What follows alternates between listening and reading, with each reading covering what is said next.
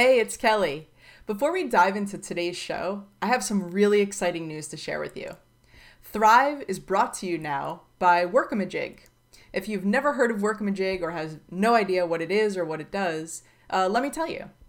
So Workamajig is the #1 creative agency management software. And what that means is I'm probably betting that you've got a bunch of different pieces of disparate software. So something for your time tracking, something for project management, your CRM system, accounting, invoicing, estimating. You probably have some Excel spreadsheets floating around somewhere. We all did, right? At some point in owning our agency, things got a little messy. So Workamajig solves that problem by centralizing everything across the entire operations of a creative agency so that there's transparency, there's higher profitability, and it really just creates a more productive and just overall healthier environment for an agency.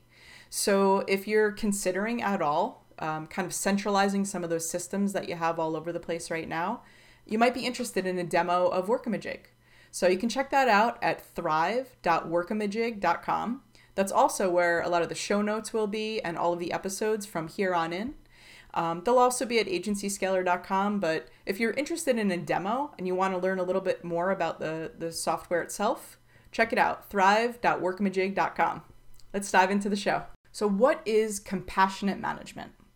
Today, I'm really excited to have Rena DeLevie on the show. She's the founder of Management for Millennials. She's a TEDx presenter, and she also has a brand new book called Compassionate Management: How Ambitious Creatives Become Kick-Ass Leaders. There's the book. Awesome.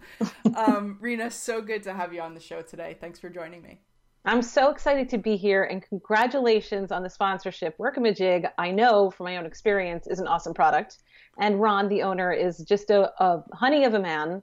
And I'm really excited for you. Oh, thank you so much. We're actually, both parties are super excited. I think it's such an ideal fit on both sides. And they're really an incredible partner because I think they really embrace the fact that these are organic and really valuable conversations. And they just, really allow me to have that creative freedom. So I'm really excited about it too. And thank you for that. So let's dive in. All right. I think, I've obviously heard your story before and seen the TEDx talk, but I think it would be really helpful for the agency leaders who are watching and listening to kind of get that foundation and really understand what led you to this concept of compassionate management. Right. Sort of an oxymoron. Yes. To a lot of people, yes. And a lot of people feel that compassion has no place in the office and that it's sort of kumbaya, crystals, group hug, which it can be at times, but it's not appropriate in the workplace setting. So in the workplace, it's a coexisting truth, which is one of the tools I teach, which is compassion and accountability, because you still need to get stuff done, The reason I created compassionate management was because I was pooped on for about 20 years. With what I call fear-based management. I don't think I created the term fear-based management, but I really don't know. What I do know is when I use that phrase with pretty much anybody in any industry, they go, oh my God, that's what I've been experiencing. Right. The sort of threatening, favoritism, the ugly behavior that's in most offices. Mm-hmm. And with creatives in particular, because I am one, I went to art school, I have a BFA, graphic design, art direction. I was an art director in advertising and then graphic design in retail for the most part, fashion retail.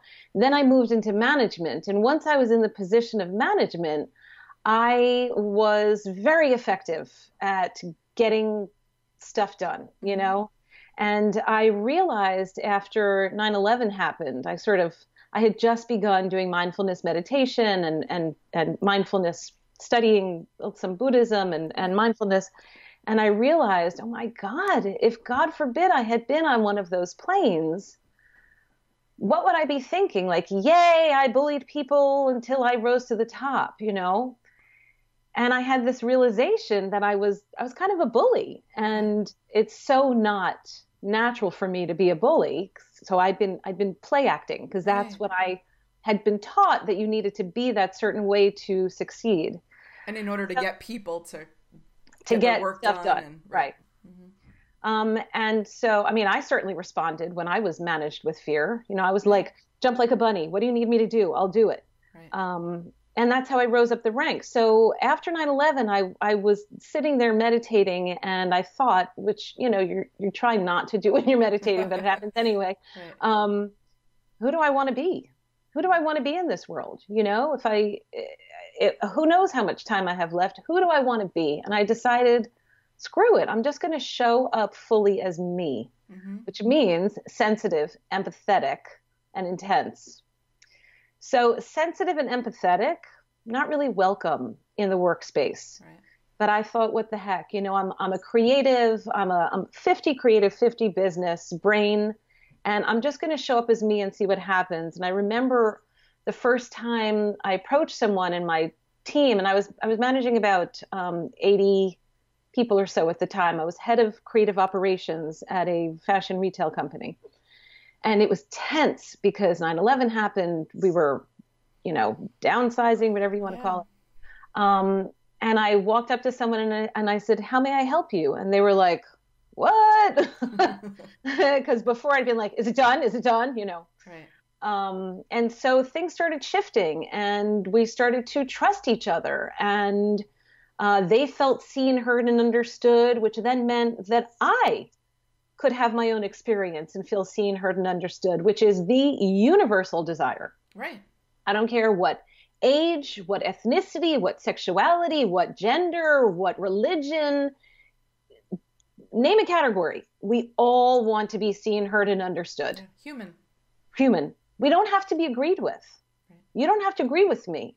I do want you to hear what I'm saying. Right. And then we can come to a compromise. Then we can come to a solution. So the more I started to do this, how may I help you thing, became one of my nicknames, which was so much nicer than my older nickname. I don't think we can say that on the show. Yeah. And I was happier. I mean, I was just plain happier in my life. Right. And frankly, I got more out of the team. There's just no question about it. It was much more productive. And so the culture began to shift in our department. And the culture had already been a somewhat nurturing culture, except after 9/11, it became cutthroat, which is natural. Right. So the question is, can you maintain compassion for the other, even in times of stress? Because when it's wonderful, you're like, oh, yeah, I hear you. Oh, yeah, that's great.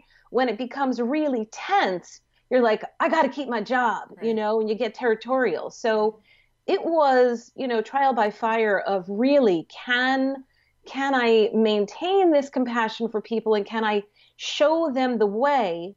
And then I began codifying it and writing it down, because I thought, this is really effective and I'm loving this. Right. And because who I am in my deepest knowing is people and process. And the two have to work together simultaneously in order to have a most effective business. Right. Whether it's the business of your division within a huge company or the company itself. Right. So yeah, that's my spiel. Yeah, cool. And what you're talking about is not just specific to an in-house team at a brand. It's also for, privately held agencies. Right? Absolutely. So there's no difference. Especially. Right.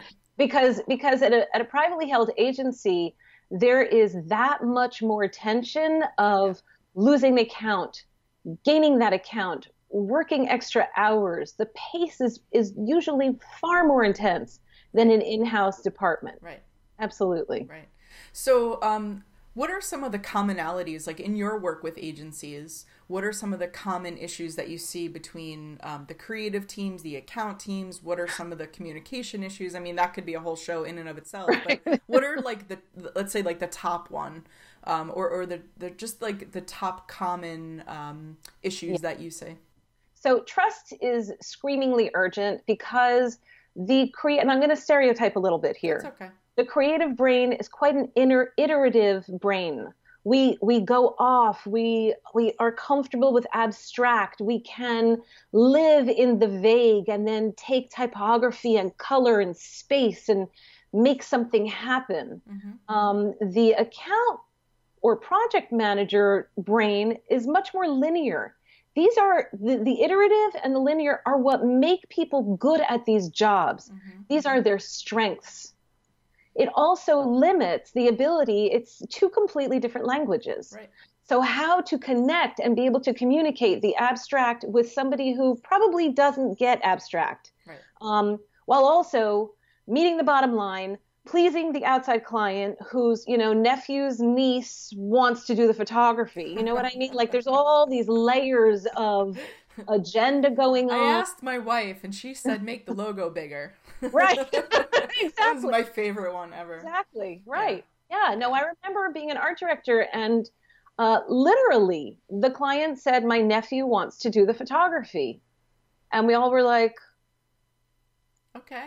okay. We couldn't even say, did your nephew even study photography? Is he going to use a real camera? There was no option. This was a huge agency. Right.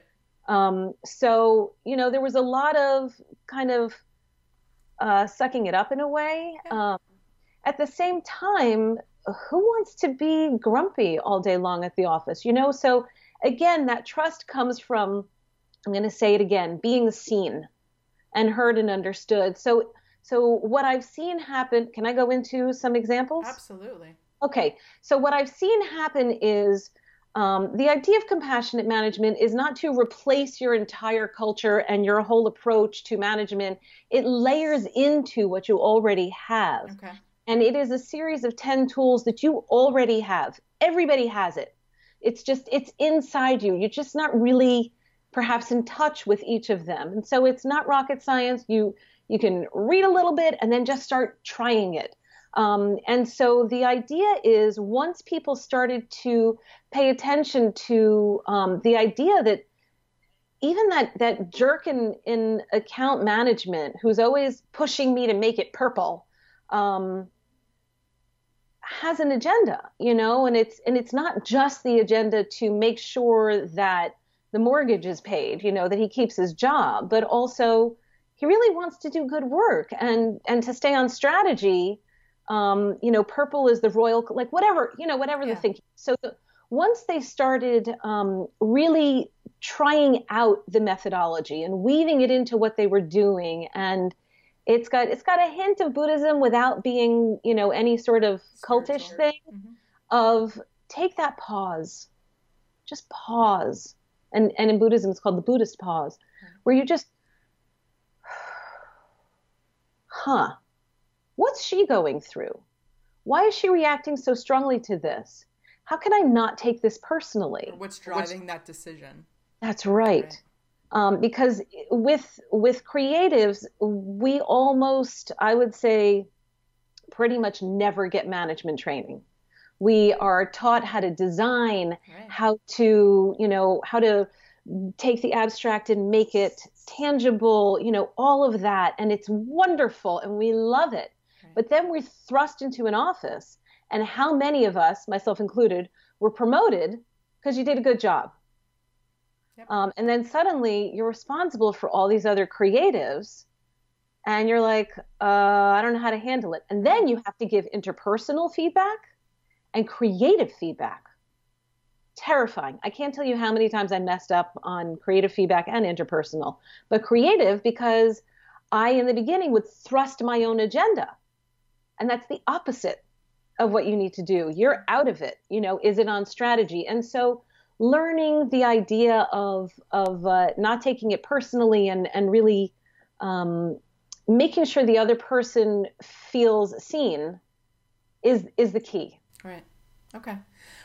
So do you want to go into sharing like a specific example where you saw like a really dramatic impact of your consulting work with a particular manager or a particular agency or something like that? Sure.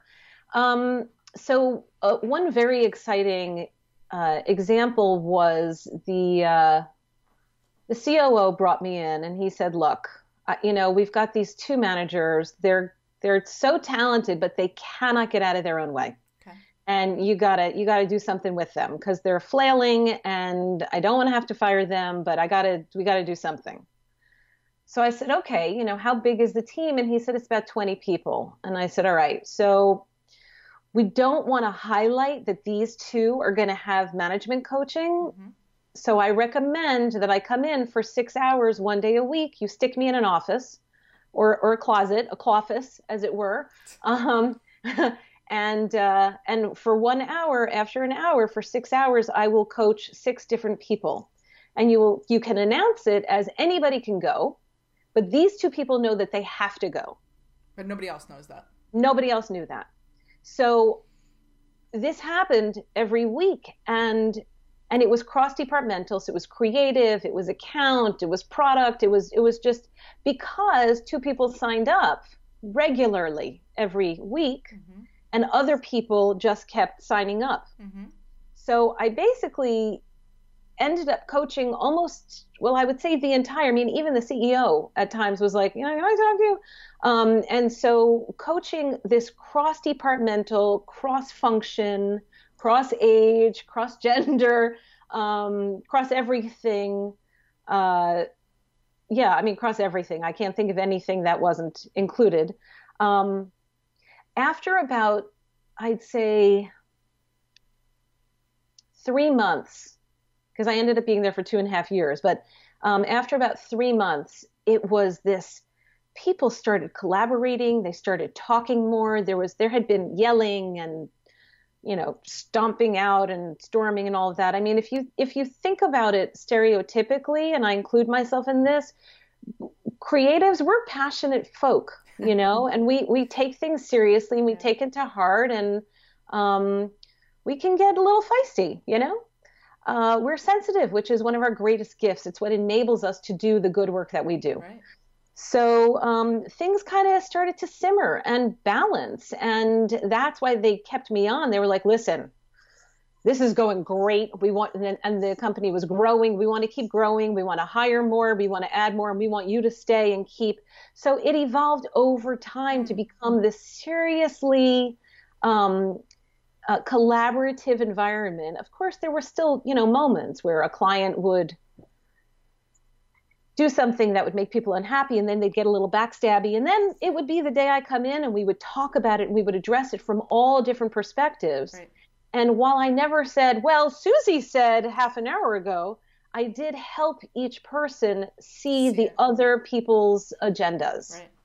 Right. And as an outside consultant, there's this inherent accountability, because I'm not the boss, so I don't have my own agenda at heart. Right. Because when I was a boss, there's no question, as much as I could try to manage with compassion, I also had my own agenda, which was to keep my job. Right. And so that's a very natural and appropriate experience. Right. So the coaching doesn't replace the managee relationship. It's this added support and objective accountability. Right. Okay. Now, for the agency leaders who are watching or listening, that have pretty serious issues when it comes to this, all the things that you've kind of touched upon throughout our conversation today, and that's leading directly to loss of profit, how can they begin to think a little bit differently? Like, what would they need to do to start just reimagining this concept of compassionate management? The fastest way to do it is to go home, think about who you really want to be, and then show up fully. Okay. And if your immediate thought is, well, that'll never fly in my company, then you got to really think it through, because what's happening now is not flying. So something's got to give. So what is it going to be? And if it's going to be you really taking a chance and going for it, then go for it, and really show up. One thing I really want to say is, when I say show up, I mean with compassion and accountability. So something's due tomorrow at 3, right? And so today you go over and you say, hey, do you have everything you need to get this done by 3 o'clock tomorrow? You see my tone of voice, yes. The look on my face, my body language. I'm not going, are you going to have it? And I'm not going, you're going to have it, right? So right in the middle. It's the middle, right. Right in the middle is, hey, do you have everything you need to get it done by 3 o'clock tomorrow? There's the compassion. Yep. And the accountability. Yep. No, I don't. I still never got the copy. Let me get that for you. Next time it would be great if we could talk about that. If you could come to me in advance, because then I could have more time to get it. Right. I'm on it. Now, if that happens and you get the information and you say, do you have everything you need? It's going to be done by 3. Fabulous. Now, if it's not done by 3, then you've got a bigger issue. And then you dive more deeply into it. But it's the same approach. Even through coaching and counseling, what's actually going on here? You said if I got you the copy, you'd have it done by 3. What's actually going on here? In other words, the thread is, I want to actually see what's going on with you. I want to understand what's going on here. Not to the point where you're going to tell me about your boyfriend or your girlfriend or your, right, there's still a line. It's inappropriate. We're talking about work. This is a work-related, appropriate conversation. Yes. What's going on here? Right. With the coaching and counseling, I really want to emphasize the coaching and the counseling, and this is something you can say outright verbatim to your employees or your staff or your team, whatever language you choose. I like team. I do also. This feedback is to help you succeed in this job, in this company right now. This is not about changing who you are. Right. You are who you are. And you need to get it done when the deadline is. That's not negotiable. Right. So you see, it's a separation. Yes. From the personal to this is about work. But when people say it's not personal, it's business, just get it done, they think that business means being a jerk and personal means being nice. It's inaccurate. Right. There's a happy medium. It doesn't have to be that dichotomy. That's right. Yeah. Well, this has been a really interesting and engaging conversation. I'm going to post all the links to your website and certainly where people can find the book online as well. And great. I just really want to thank you for joining me today. It was great. Thank you so much, Kelly. Love your show. All right. Talk soon. Bye. Bye. This episode has been brought to you by Workamajig, the #1 creative agency management software. Show notes at thrive.workamajig.com. Find out how your creative agency can become more productive and more profitable. Schedule your demo at thrive.workamajig.com.